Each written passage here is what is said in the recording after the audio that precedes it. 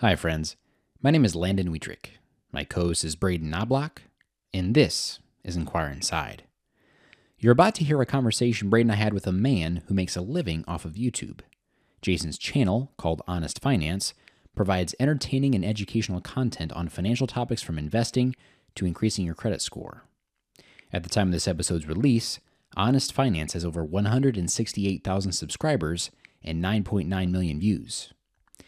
This conversation begins with us talking about how Jason got started on YouTube and creating content, but then about halfway through, Braden asks about Jason's goals and plans for the future.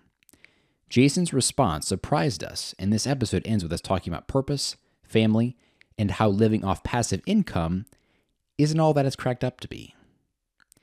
Thank you for joining us as we inquire inside today, and we're going to jump right into the conversation. Jason, you were saying that you kind of started before the Honest Finance stuff. You kind of started like in YouTube and social media back in 2009. When did you actually get started in finance in general? Honestly, I was probably 19 years old. I read the book Rich Dad Poor Dad, and it kind of just opened my eyes. And honestly, I think I got a little obsessed with it because the older I've gotten, I'm 37 now, but I don't think money is the most important thing in life, but it's definitely a tool that can be used for you. So And I want to say that's kind of what Robert Kiyosaki teaches is it is a tool, right?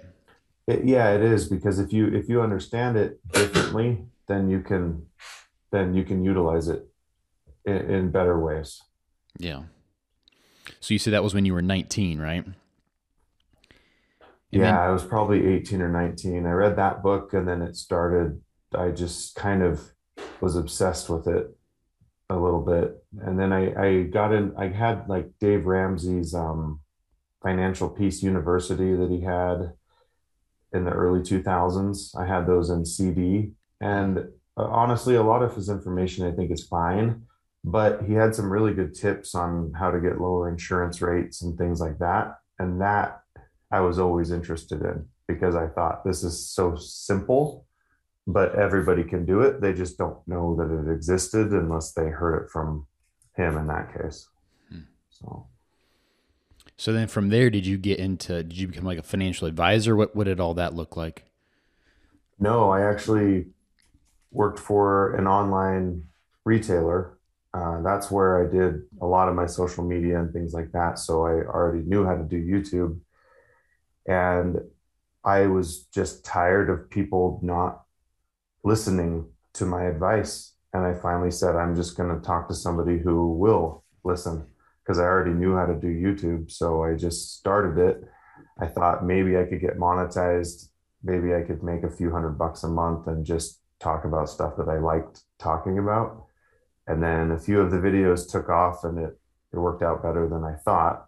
Obviously, there's ups and downs, but yeah, I'm not a financial advisor. I don't have a degree in finance, nothing. So I'm just for entertainment purposes only.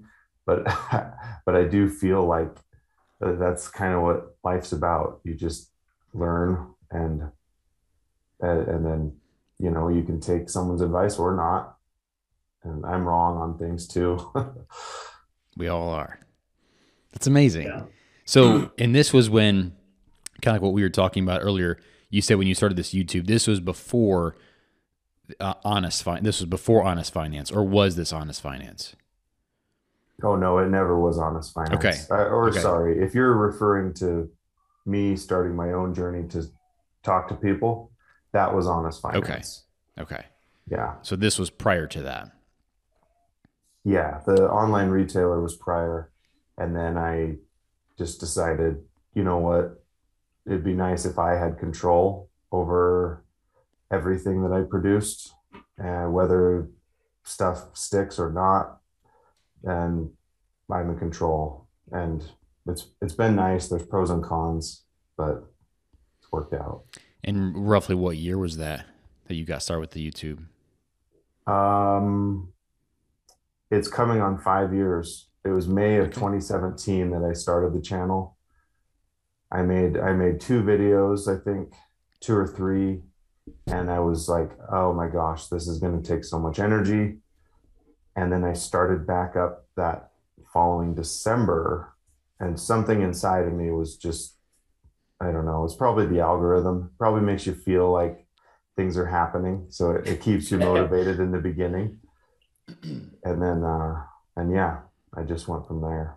So in 5 years, you're almost up to 170,000 subscribers. Yeah. That's amazing. It's amazing. And I did see then on like your YouTube profile, I think you're upwards of 9 million views. Is that right? Yeah, that's possible. Okay, that's incredible. Braden, don't let me take this too far. What you got? Yeah, before we jump into some more of the details, um, Jason, are married, kids? What's your family situation like? I don't, let's see. And share with what you're comfortable with, by all means. Don't. Yeah, I'm comfortable with everything. Mm-hmm. I'm just not super comfortable with certain sides of my family. I went through a divorce 3 years ago, and Okay. I have three kids. Honestly, my life was fine 5 years ago. Right after YouTube started, I don't think they were the cause, but lots of changes. Mm-hmm. So I'm currently Mm-hmm. married right now. Um, and then I have three kids from my previous wife. Okay. Okay. Yeah. Yeah. Jumping in, I got a question here, Jason. What I really appreciate about your videos is the simplicity of it, right? And I know you weren't trying to demean yourself, but you were saying, "Well, I don't have a major, I don't have a college degree in this, or a doctorate, and so on and so forth." But the simplicity of the videos is awesome, and just like you said, from reading Rich Dad Poor Dad, or even implementing some of Dave Ramsey's um, teachings, we all know it doesn't take rocket scientists, but what the real struggle is, at least from my perspective, I'm curious what your perspective is knowing what to do and actually doing it is two separate things. I mean, your videos explain it and break it down so easily. All we would have to do is pick up our phone, um, literally do some checking on whether that's through a bank, whether that's refinancing your house or vehicle, or checking your credit card information is on your phone. But yet, how do you explain to people, like, it's literally all in the palm of your hand? It's just knowing and actually taking the step to do it. I would just say it's a matter of uh, doing one thing at a time, and then moving on to the next thing. If somebody doesn't know anything about investing, I probably I wouldn't recommend that they just start investing. I might recommend that if they want to get their feet wet, they buy an ETF, and I'd recommend a certain one for them, and then I would just call it a day, because there is a learning curve to some of that kind of stuff. But you're right, some things are only a phone call away. I mean, with your credit cards, for instance, a lot of people don't know this, but if you want a higher limit, a lot of the time you can just call them and ask for a higher limit. Or if you are paying interest on your credit card, you can call them and ask them for a lower interest rate because you want to stay a customer. And a lot of the time, the credit card companies will give you a 0% interest rate for a year or something like that. And it really is as easy as just calling the number on the back of the card. But I think people are just complacent sometimes. Yeah. Yeah. And that complacency, I mean, and you as a business owner, and we as business owners as well, that complacency seems to be one of the biggest obstacles or struggles, regardless of what you're doing, to keep motivated to actually implement the next strategy. Or for me, it's the next sales goal or marketing. For you, it's probably, I'm curious how you stay motivated, continually putting out content, because one of the videos I watched um, of yours, Jason, was just how much work it actually takes for you to edit the videos, and that's new to me too, because I don't do a whole lot of social media. Yeah, I really I don't know what the answer is other than to keep going. Yeah. Because if you actually look at my channel, and if you look at the content that's been produced over the last year, I'm not getting a lot of traction like I used to. And so it's really frustrating to know that I was getting a certain amount of views on most of my content and now I'm not. And so the work that goes into it is still the same amount of work, but I'm not getting the same results. And all I keep telling myself is it's okay, we'll just keep going. And so it really is, it's real. I think you just have to keep moving. Yeah. Yeah.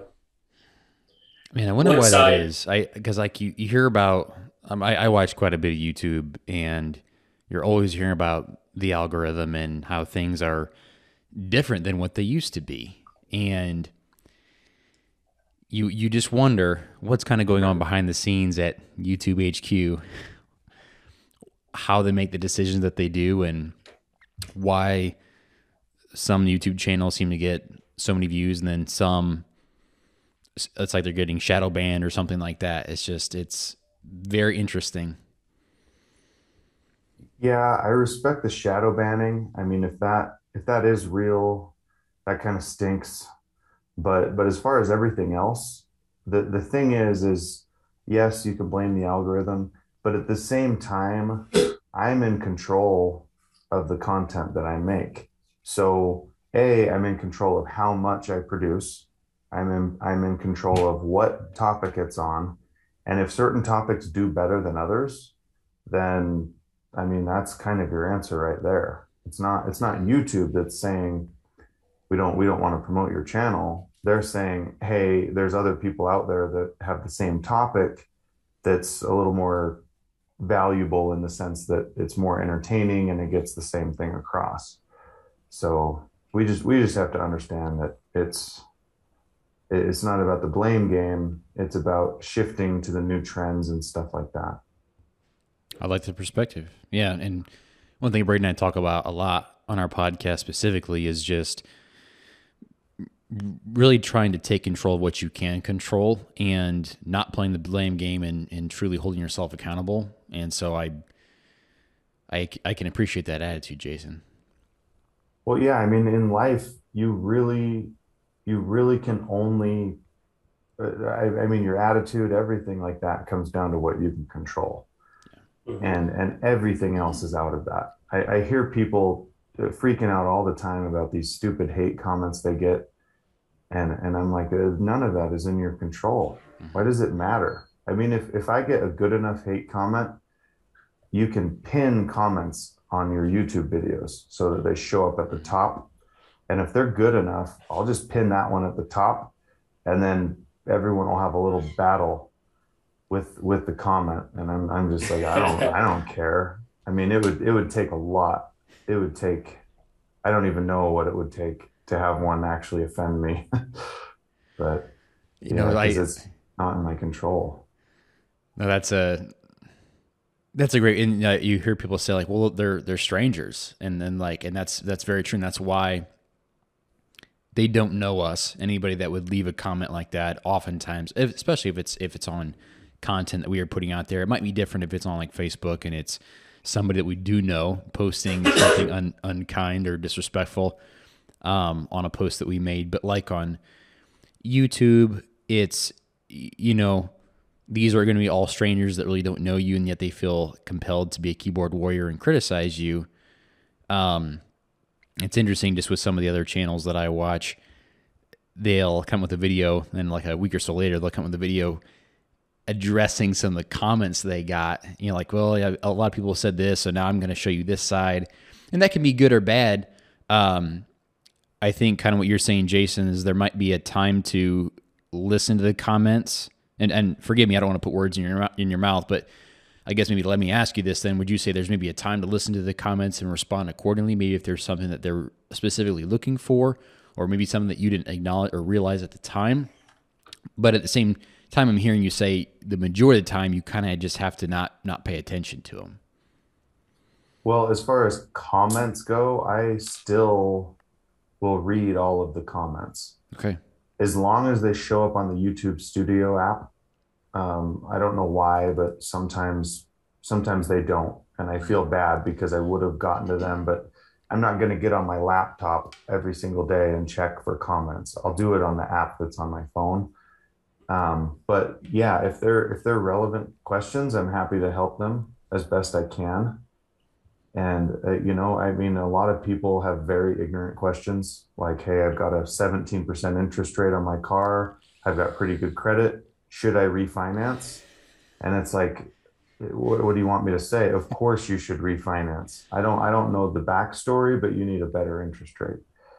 And it's like, this is pretty obvious. I don't know why you need my advice here.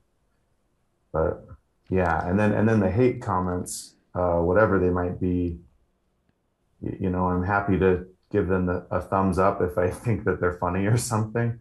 But otherwise, I'll just ignore them. But I don't necessarily block anyone unless they're trying to spam or there's a lot of scammers too on the finance Instagram pages. Lots and lots of scammers will duplicate your page and then try to message all of your followers and try to get money from them. So those guys are blocked as quickly as possible. But everyone else, you can hate as much as you want. It doesn't matter. But yeah, I do read all the comments and try to help. That's awesome. Is that where you come up with your content, Jason? How are you staying in front of kind of the needs um, as far as videos that you're putting out there? Some ideas come from comments. Some ideas have.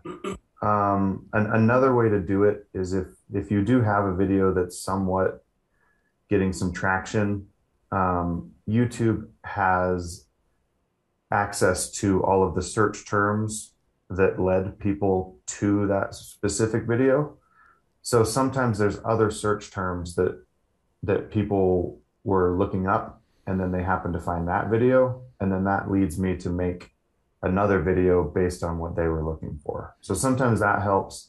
And then also what the competition, I would say, is producing and what the trends are.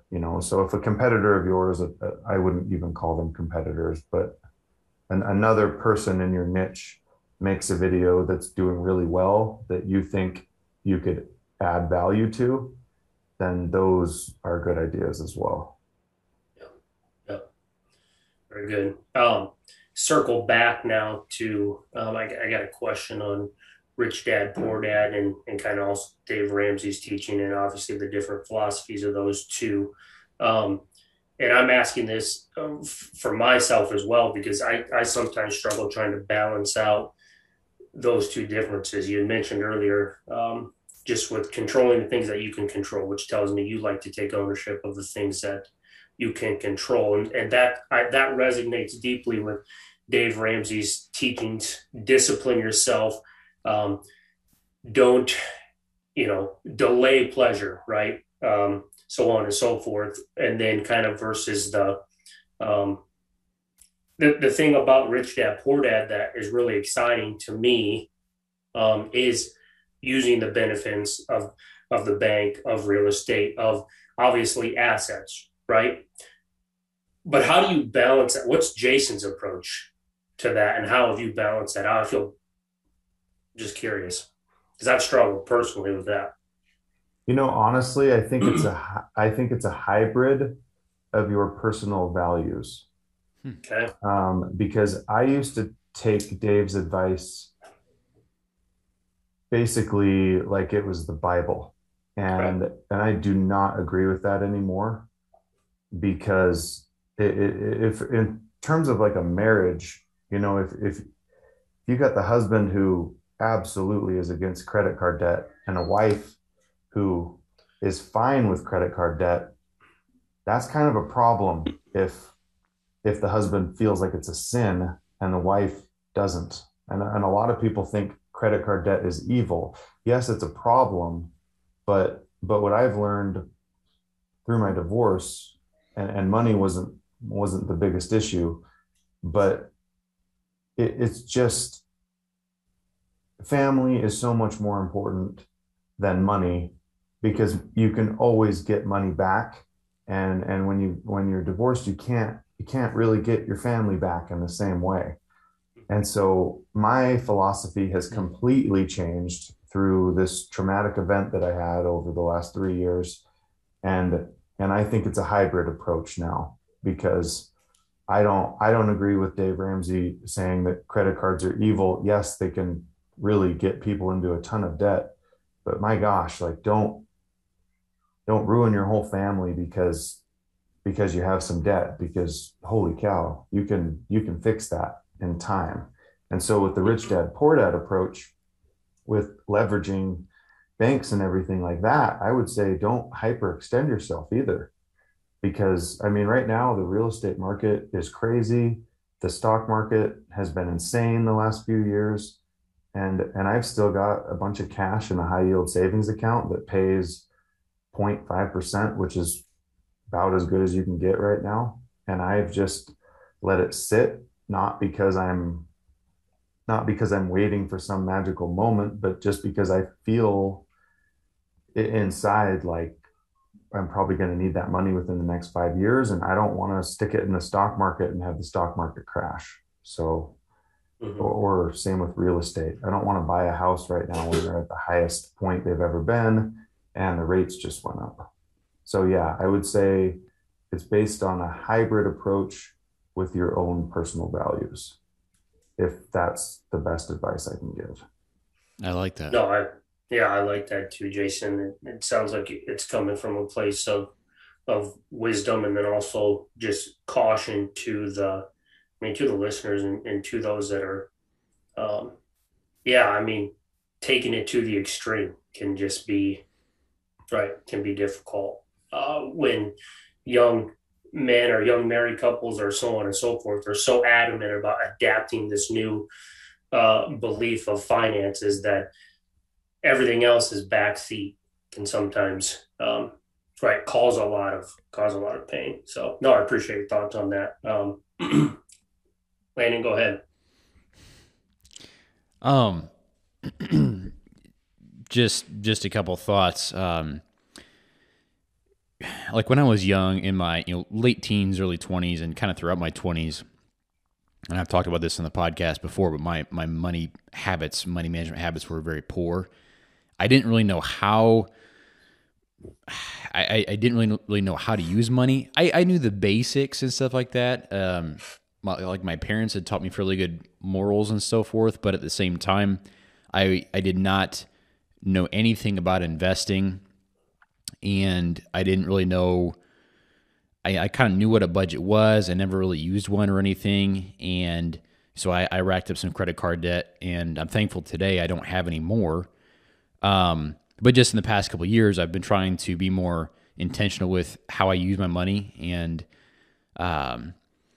using debt versus just in a smart way versus just to buy whatever you want, or it's like, oh yeah, I'll pay for that later. But I think there's a time and a place to go into debt. I think we would all agree with that. But it's all about being smart with it. And but your videos, definitely, like Braden was saying earlier, they're so simple. I refinanced my truck just over a year ago, and one of your videos was what really helped me. I didn't know where to start, and I want to say my interest rate was it was like 9% or something like that. It was pretty high. And but I watched your video, and you made it very simple. You recommended going to a credit union versus like a larger company, and as I followed your steps to a T, and got my interest rate cut significantly, and it turned out to be much more simple than what I was imagining in my head. Because I think in the past I'd always been kind of intimidated by financial matters. So I'm trying to be more intentional with it now, but I guess I just kind of wanted to say thank you for that video, because my truck payment is significantly lower today because of that. Oh, good. Well, I'm glad I could help, because it's absolutely right. Your local credit union is always going to offer the best rates. You really can't argue with that. And yeah, you might as well try. don't know how good your credit is or anything like that, go in and see what you can do, because a lot of the time they can help you. Yeah. So That's what I but found out. yeah, monthly payment, that's not the end all, but that's what we think it is, because it's, if it fits in the budget, you're good. But there's a big difference if 400 of it is going to interest of a $500 payment versus, the opposite, where you're mostly paying off the car and you're just paying a little bit in interest.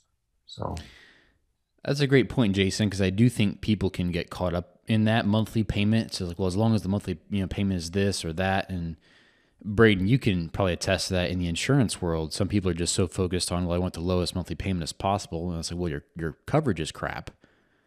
I mean, Right. so Right. it's just something to kind of keep in mind. I think, and Jason, you can correct me, kind of this is from a Dave Ramsey perspective as well, not actually really, but I'm fine with borrowing money on assets that I see maintaining or increasing in value. Is kind of the approach I've taken, and probably in, my own life or my own business, I've probably taken higher risk because I'm betting on myself and the future of my business, um, regardless of, whether that's farm ground, that's hog barns, that's opening another agency. Is if I'm betting on myself, if I'm betting on potential up, um, I'm not too afraid to go to borrow on that. A house. We borrow money for our house, right? Well, that's one thing. Now, if I start borrowing money on, say, vehicles. I mean, TVs. I mean, whatever else you can borrow. You can borrow money on anything. You can borrow money to pay your insurance premium. Um, that's kind of my take on it. But again, it's sometimes I get into this mindset to where it's like, well, man, I got to be all in with Dave Ramsey because look at the net worth he's created.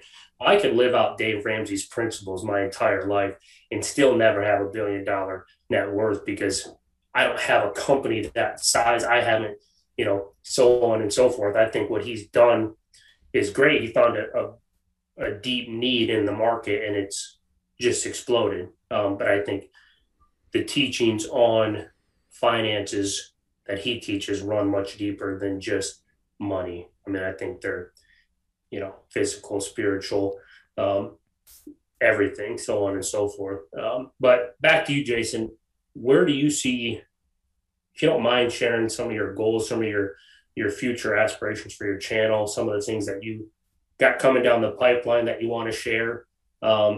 Curious where you're at with that.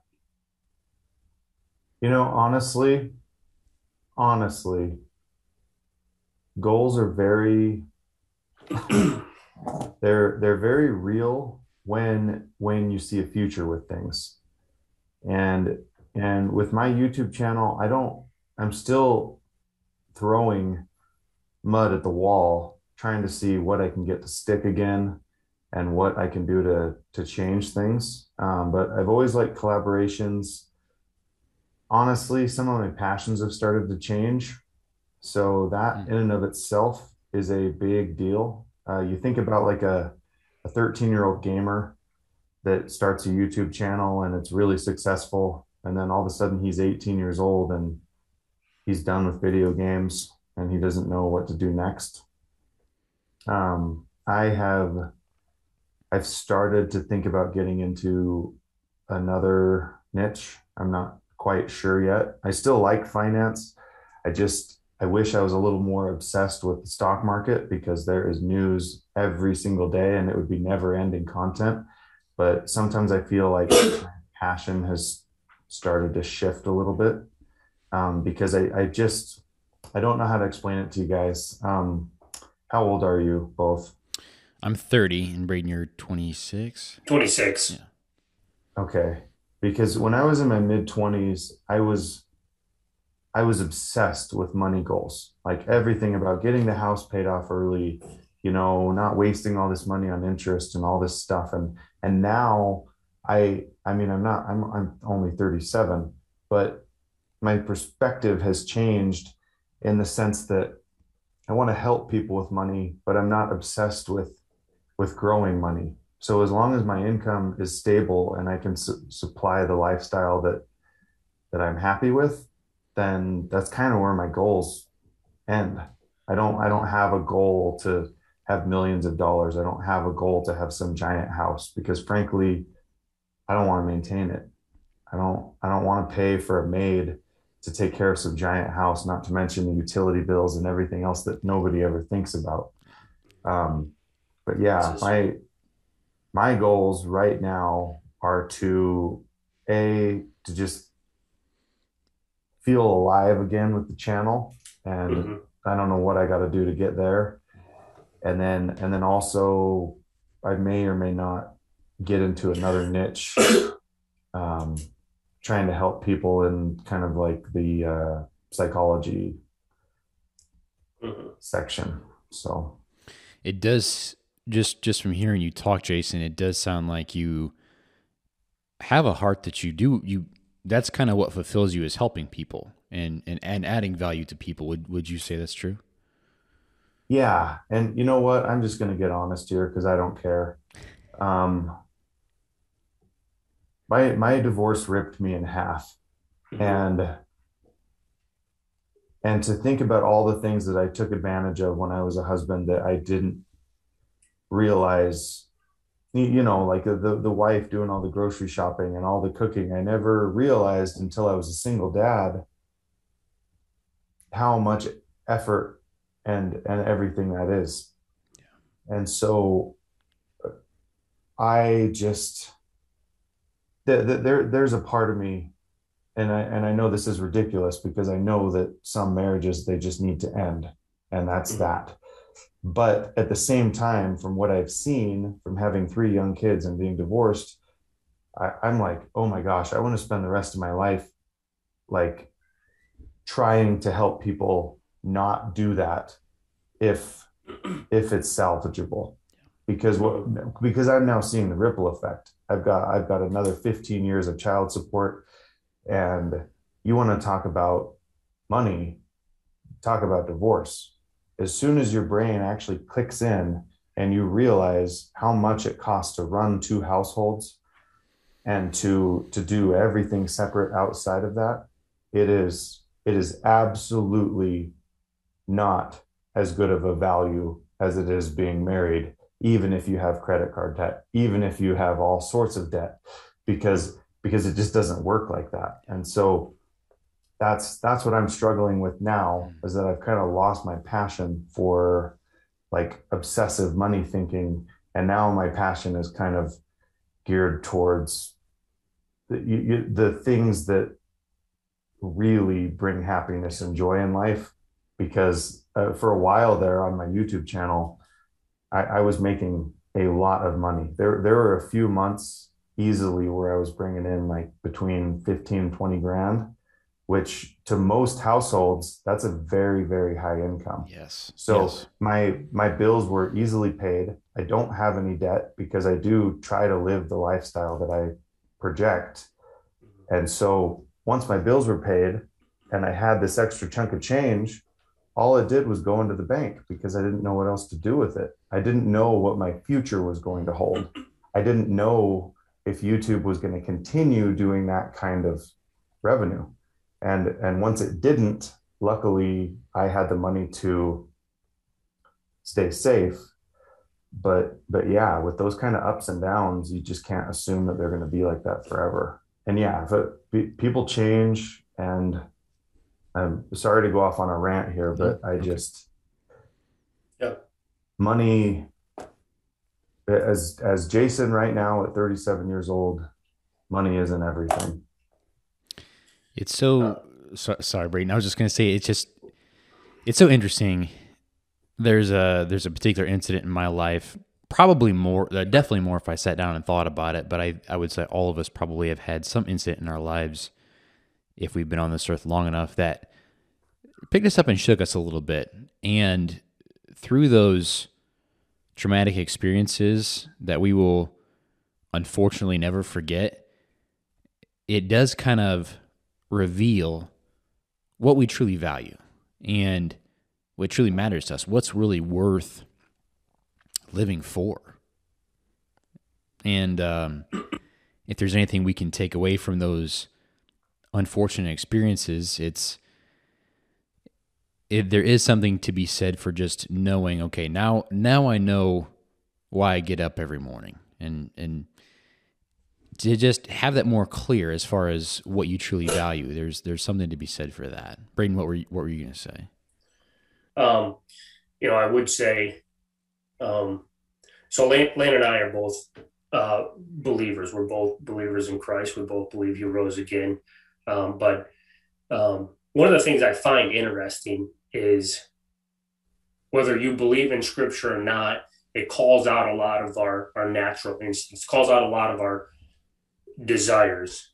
And to me, as a young individual, 26 years old, money seems to do that most easily to me, whether that's even more so than women or power, or maybe money is part of the power. I don't necessarily know how that all works spiritually or emotionally, but it seems to me finances can be that out if you've had success. Like I can spend money to fulfill a desire I have and rationalize it because I have money or because I have had success. For example, you decide, you can justify buying a brand new vehicle and call it work or a write-off, right? But what's it actually? I mean, sometimes it's satisfying my ego, right? And that's one small example, but if I continue to let that build and build and build, I become shallower, although,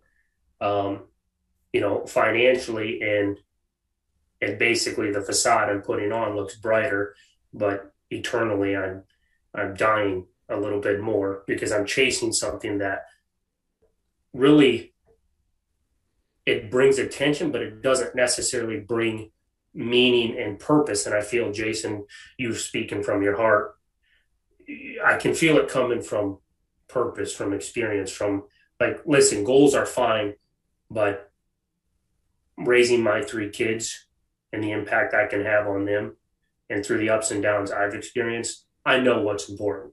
So I appreciate that. Oh, no problem. I remember in my mid-20s watching A Christmas Carol and actually thinking to myself, I really am like Scrooge. Like not literally, I was never that horrible, but I just remember always thinking of money, like how much this costs, how much that costs. And I think sometimes it's okay to play games with yourself, like if I buy myself a $20 something, then I'll invest $20 in a dividend paying stock. Yeah. And technically that's going to potentially pay me for the rest of my life. But yeah, isn't there a scripture that says moderation in all things? I mean, Yeah. I'm Mormon, so I don't know if it's coming from the scriptures or if it's coming from one of our, but yeah, moderation in all things. That's kind of where it is. And so if you're hyper focused on money, it's probably a little too much. You could go overboard in anything. You can go overboard on reading scriptures. You can go overboard on exercise. You can go overboard on diet, and you got to keep moderation in all things. But it's okay to have money goals. I mean, here's an example for you guys. I fell into the trap of wanting to know what passive income really was like. And when my YouTube channel took off enough to the point where I could quit my job, I truly was living a passive income lifestyle. Like all these people have this dream of this FIRE movement where they have everything paid off and they're retired and then they're done with working a 9 to 5. And I got to admit, at first it was nice to be able to do whatever the heck I wanted anytime I want. And I still enjoy that lifestyle. YouTube is still my full-time income. I do not have a side job at this point, but it's now been almost 3 years, I think, that I've been full time on YouTube. So living this passive lifestyle, you call it, it's not a dream. It's a complete nightmare because there's no routine. There's no discipline. It's just me. There's nobody else giving me deadlines. It's just me. And so the only stupid analogy that I can give you here is if you've ever played a video game and you put in a cheat code and you get all the guns and the ammo that you want and you start playing it, it's really fun at first, but then all of a sudden it becomes completely meaningless because it's too easy. And life is not meant to be that easy. And so I'm living proof that this passive income bullcrap is absolutely not true. And it is a recipe for, in my opinion, a life that's not meaningful. And if your life doesn't have meaning, then it really can strip your happiness. And we're all searching for happiness. We think that money will buy it. So there you go. That's my 2 cents. I love that. That's awesome. Because ultimately, there's the fulfillment comes from the challenge, and like what you're saying is like if you're truly in that passive income lifestyle where you're that dream is, well, I don't want that challenge, but with the loss of that challenge comes the loss of the fulfillment. In so many words. I'm sorry, keep going. No, you're good. I was just saying, like, because I feel like we kind of what you were saying, Jason, is just like that dream is to, I don't have to work the 9 to 5 and I can just literally do whatever I want because of this passive income. But I think what you're saying is there's no challenge in that. And with the challenge comes fulfillment, or comes that's what the reward truly is when we can overcome a challenge. Yeah, you're absolutely right. And do either of you guys follow Mark Manson? I don't. He wrote the book, The Living Art of Not Giving an F. Yeah, I've heard I've heard the title. It's quite crass. I get it. It's very bad language. But I am telling you guys, I'm not really on his same page on religion because he obviously has totally different philosophies there. But his advice on relationships, goals, everything like that is absolutely, I think, spot on. Interesting. And he said, the secret to happiness is purpose.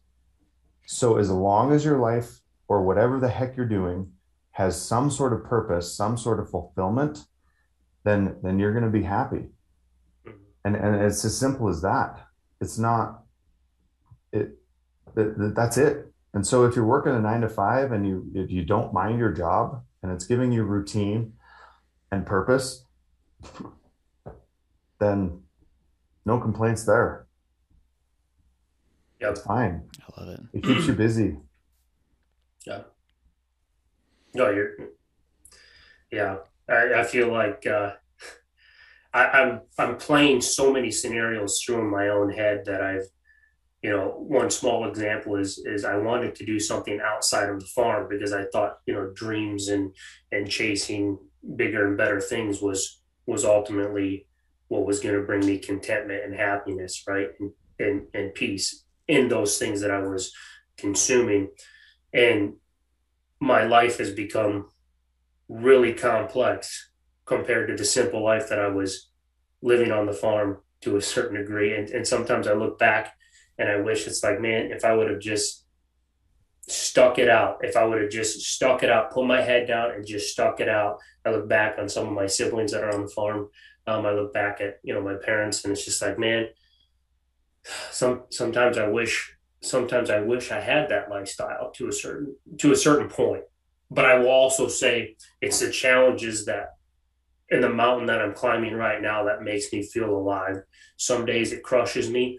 Other days I'm completely electric. So I'm working through those at a young age and trying to figure those out as well. But you reiterating that, Jason, is really reaffirming to me and means a lot. So because Braden, what you were saying is if you if you were back working with your family on the farm, there was less risk there. There was more security there. Mm-hmm. And so that's why sometimes you think of like, oh, maybe I should have just stuck that out. Right.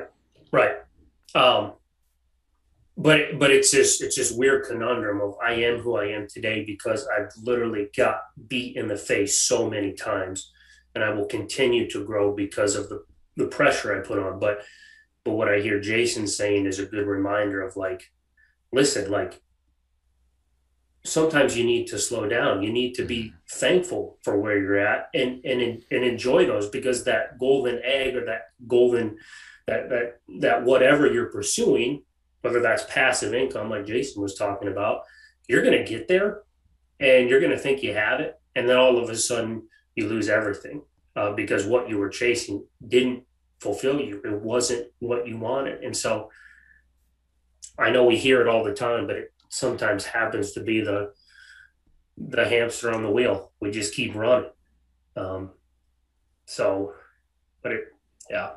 Anyway, sorry, I went off on a rampage there. So No, it's okay. I'm just not old enough here to speak enough wisdom, but don't chase the wrong golden egg. I read a quote that said, the two most important people that will ever talk to you is your 13-year-old self and your 80-year-old self. And they both want to know if you lived a good life.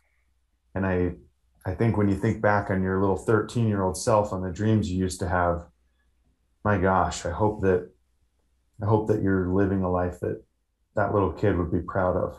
Because if you're doing a bunch of dirty, rotten, I don't think most people are doing that kind of stuff. But if you're being dishonest in your dealings and you're maybe getting ahead in life because of cheating, that's not okay. And I don't think any normal kid would be proud of that kind of dishonesty. And when you're old and your life is over, I'm pretty sure you want to look back and, be grateful for the things that really mattered, not how much money you have in the bank account or how many Pulitzer prizes you have, anything like that. I mean, I get that those are all goals on this earth, but they're just not things that matter in terms of the real value. When it comes to growth, when it comes to happiness and purpose, so much of it comes down to a balance. We talked about that scripture that talks about moderation, all things. I was on my phone. I was trying to find it, and I couldn't find it. It'll probably come to me later. But I was just thinking, as both of you were talking, it really comes down to a balance of seeking something that is beyond you, something that which you see as valuable and worthy of your time, of your money, of your effort, but at the same time, not allowing yourself to lose sight of that which is right in front of you. There's a balance there because, like we said, I think both of you kind of brought this up or alluded to this in one way or another, but if you are so focused on that golden egg to the point where you don't cherish the moments that you have with your loved ones, or just maybe it's even with your physical health or whatever, if you don't care for those things, acknowledge those things, and truly be present with those things, all of a sudden you're going to achieve that golden egg, and that's all you're going to have. And that purpose is, you're not going to have that purpose there. The memories aren't going to be there. The relationships won't be there. Or maybe you don't even have the health to enjoy that golden egg. And then at the same time, I think there are those that are a little too content to the point where they become complacent, and all they're focused on is, Friday night and the next time they get to go hang out with their friends or the next vacation. And it's like, well, that's not really healthy either, because then you're going to look back in 30 years and be like, I did nothing with my life but just pursue pleasure. And I don't know, it's just something I've been contemplating lately because I've got two very young kids right now, and I'm really wanting to cherish these young years because I know they're growing every day, and I want to cherish every moment of it. Braden's got